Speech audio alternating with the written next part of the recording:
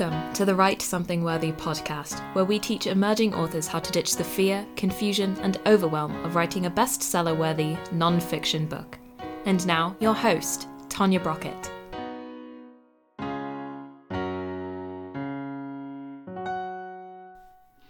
Greetings, everyone.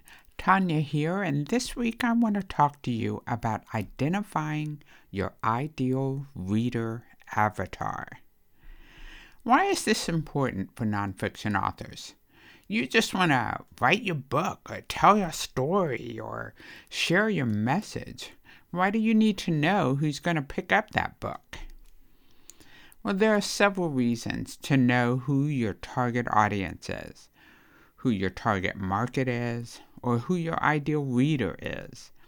And I'm going to share with you a few of those reasons today on why you might want to know your ideal reader and when you want to know them. So the first reason is it's actually best to start from the beginning knowing who your reader is. You want to know who your ideal reader is, who your target market is, who your primary audience is for your book before you begin the writing process. That's why we start with the ideal reader as step 1 in the Bebop e-course, the Brockett Book Outline Program. Of the 7 steps in that program, this step is foundational.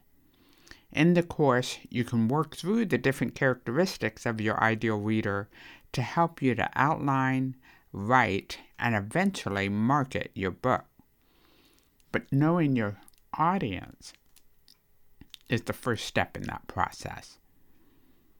If you've listened to me and this podcast for just a minute, you know that your book is not just for you. So don't hog your journey. Yes, you may have a great story to tell, and it may not matter to your ideal reader, though. I'm sorry. I hate to break it to you. I know it sounds harsh, but you're writing your book for your reader, not just to appease yourself. At least if you want to sell the book to more than, you and your family. You have to know who your ideal reader is to determine whether your stories are relevant to them or whether those stories will help to understand your concepts or whether it's going to shine a light on their solution to a particular problem. So know your reader and then start your writing and share the stories that will give them what they need or what they want. Reason number 2 on why you want to identify your ideal reader avatar. It really helps you to refine your content. I had one client who wanted to save all entrepreneurs from tripping over themselves and help everybody to have a successful business venture, right? Noble for sure. But her initial outline had the kitchen sink in it, along with the sinks of all her friends and neighbors, right? It was just loaded. So I looked at it and I asked, which one of these 3 books do you want to write first? So, if you know your ideal reader, you can understand what it is that they want from your book, and then you can provide the right content for them and in the right order. So you don't want to fire hose them with everything they could possibly know about a subject. There'll be time for that in book 2 or book 3. You don't have to write it all in book 1. So don't write a 300-page book because you want to make room for every eventuality that person, the reader, might face. Target your book to a specific reader. Zero in on your ideal reader, not everyone and their mother. Then you can write a normal length book, right? That isn't so overwhelming. I remember, when you're targeting your reader, keep in mind that Just because you're focusing in on a specific reader doesn't mean that you're not going to make tons of sales. Quite frankly, some suggest that if you can narrow your focus on who you're marketing or writing for and marketing to, then you'll be more successful in reaching them, and they will more than likely share it with others. So don't feel like, oh, I have to write my book to everyone because I want enough people to buy it. Everyone, I'm sorry, honey, everyone is just not going to read your book no matter what you do.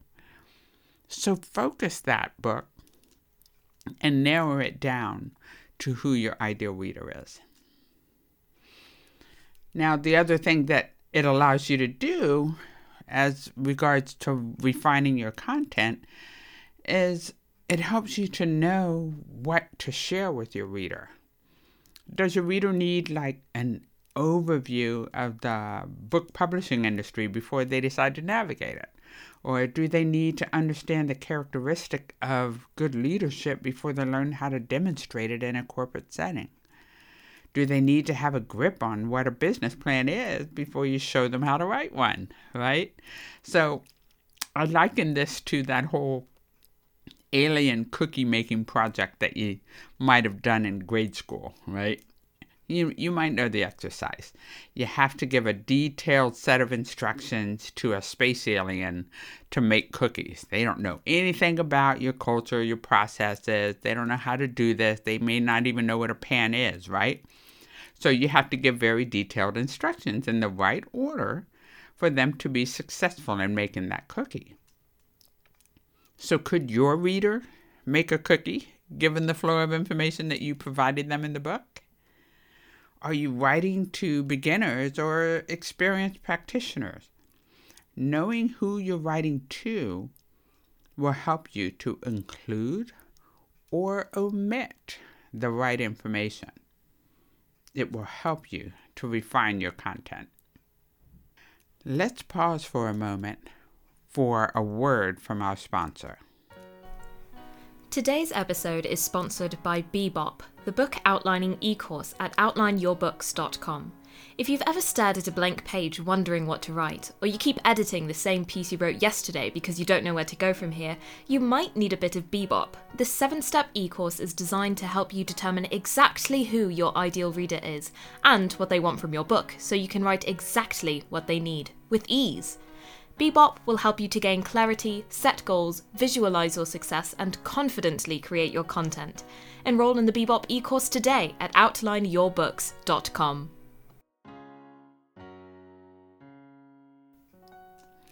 Okay, we're back. So reason 3 for identifying your ideal reader avatar is that it makes writing easier. If you're staying focused on your ideal reader, it will allow you to really keep it simple. You know that, you don't have to give the minute details of a process if you're writing to experienced managers, right? So knowing who that reader is helps you to determine that. So there's a baseline of information that you might expect them to already have, right? They will come in with some level of knowledge. So then you can write to that. If you write to your reader, it's easier than writing to everyone in the world who might maybe sort of express a modicum of interest or understand your topic or subject, right? So if you're not writing to everybody in the world, you're going to have a better book. It's going to be tighter, and it's going to hit and meet their particular need. So when you're trying to write to a high school student, for example, you don't have to spend chapters of time telling them something that only 50-year-olds are going to need to know. And if you're writing to seasoned investors, you don't need to provide all the details of the financial markets, right? Writing is easier because you only need to write what your ideal reader needs to know. Reason number 4 for having or identifying your ideal reader avatar is that it keeps you focused. It helps you to stay focused in your writing. Will your ideal reader benefit from a diversion down another rabbit hole? Maybe not. Knowing who they are and what they want from your book, you can avoid the topics and all those side tangents that you tend to jump off on when you're talking about a particular area of interest to you. So now as you're writing, you keep focused on that ideal reader. You might even have a picture of them, a Jane Doe or a Lisa Doe or a Jeremy Doe on the side of your computer to remind you who you're talking to, right? And if you find yourself, as you're writing about a particular topic off of your outline, you find yourself running down a rabbit hole, then you can just put on the brakes, look at Lisa over here and say, she's not looking for that information. Let me put that in a parking lot or an ideal file and save that for another book. We don't need that here. You don't have to delete anything. You just have to shelve it so that, you shelve it for now so that you can focus on delivering the book that your ideal wants or needs right now. And then that other information might be available and useful in book 2 or book 3. But as you are writing, it helps to have your own description of your ideal reader in front of you. This will help you to stay on track with what it is that you intended to tell them. It's easier when you can actually look at it, right? Look at somebody when you're talking to them. But it's also really easy to let the shiny object syndrome show up in your book. You'll be happily writing along, and then you have a thought and start veering off on a tangent, and then the next thing you know, you're sharing how to get a job to a mushroom farmer who's looking for the perfect portobello. So, you know what I mean? You're just running off on something. Oh, yeah, maybe you should have this. Oh, maybe you should have that. Well, remember, Lisa is your target ideal reader avatar. Focus on writing the book that she needs to solve the problem she's trying to solve at this moment. And when you remember who you're talking to, you can stay focused on the conversation or the book at hand. Reason number 5 that you might identify your ideal reader avatar. It helps to craft your marketing strategy. And when you know who your reader is, you can target your marketing to reach them when it's time to start marketing your book, right? Where do you get their information? Where does your reader get the information? Who is your target market and where are they? I mean, are they readers of romance books or do they want business books? And if so, will you find them on different platforms or are they going to be in the same place, right? One may enjoy one social media platform and another wants to be on a professional networking site. So you won't waste your marketing dollars in places where your readers don't hang out if you know who your ideal reader is. Now, you may not need to focus on your marketing from the get-go, but you will want to be clear on who the reader of your book will be when you decide to create your book cover for your book if you're independently publishing, or when you're starting your book promotion, which will be months in advance of your book launch. So where should you be talking your book up? Where will you be able to build your anticipation for your book? Where will your reader likely find out about your book? Is the reader of your book the same as the buyer of your book? For example, if your ideal reader is actually a child, but the buyer is a parent, you're going to have to know that in order to market to them effectively, right? You're not going to market to a parent the same way you do a child. But it'll be beneficial to know that at the right time as you're thinking about how you're going to get your book out there, how you're going to share your book with your ideal reader, and so forth. There's still more reasons that it's helpful to understand your ideal reader, but these are just a few of them to get you started. I just wanted to put this little thought starter in your mind so that you can be thinking about this as you're writing your book. It's so much easier to write that book once you've created your ideal reader avatar. And if you even go as far as to give your ideal reader a name so that you can refer to them, mentally of course, as you're writing, that can be helpful too. And when you discuss your book with your book coach or your cover designer, it'll be easier to say, well, Lisa's looking to grow her business, so she'll need to understand this marketing concept. Or Jeremy is just starting his family, so he'll need to have this kind of information. When I'm talking to my clients about their books, we literally refer to their ideal reader avatar by name. So that when we're discussing something, we're like, well, geez, would Thomas really need to know that? I mean, right now he's only doing this or that, and he's looking for this, that, or the other. Why would he need to discuss this right now? And then you realize, you're right. Thomas doesn't need to know that right now. He's not ready for that. Great. All right. So save that for the next book when Thomas is ready to take it to the next level. That's a good reason to have that ideal reader avatar. So I hope that you will be mindful of your ideal reader avatar when you write your next piece of content or your next book. And by the way, knowing your audience is important in business writing as well, not just for writing a book. That's talking about a tangent. That is a side note. I used to teach an effective business writing course that I did for municipalities and cities and so forth to help their employees, their staff, their team to communicate more effectively. And one of the things to note is you always want to know who you're writing your message to.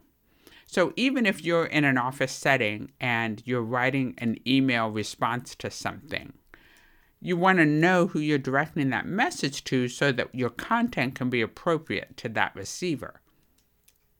If you're writing an email response, for example, to a customer versus a coworker, you're going to take on a different tone, right? You're going to be looking to promote the interest of your company and protect their reputation by having a professional and courteous approach to that client communication. So understanding your ideal reader is important not just as an author, but as anyone who is writing anything to anybody. So if you're writing a condolence card to a family member, you need to know and focus your words for that purpose. Understanding your ideal reader matters no matter who you're writing to and no matter what you're writing. So I hope you'll stay mindful of that. Now, if you need help thinking through or working it out, I really suggest that you tap into the Bebop e-course to get you on the right path. So many authors have appreciated going through that book writing process, the identification of their ideal reader, really getting in touch with the benefit of the book that they're trying to create and elicit for that reader, and seeing the vision of that book come to pass through that reader. So when you really get tuned in to who your ideal reader is, you can write a much better book. You can design a better book. You can outline a better book. And you can craft a better book. And then market a better book for that ideal reader. So I encourage you to look for the Bebop e-course at outlineyourbook.com. Okay, enough of the soapbox. Now it is time for our abundant author affirmation. Write this down if it resonates with you. Post it wherever you see it and say it throughout your day to keep your heart happy and your subconscious mind aware of it.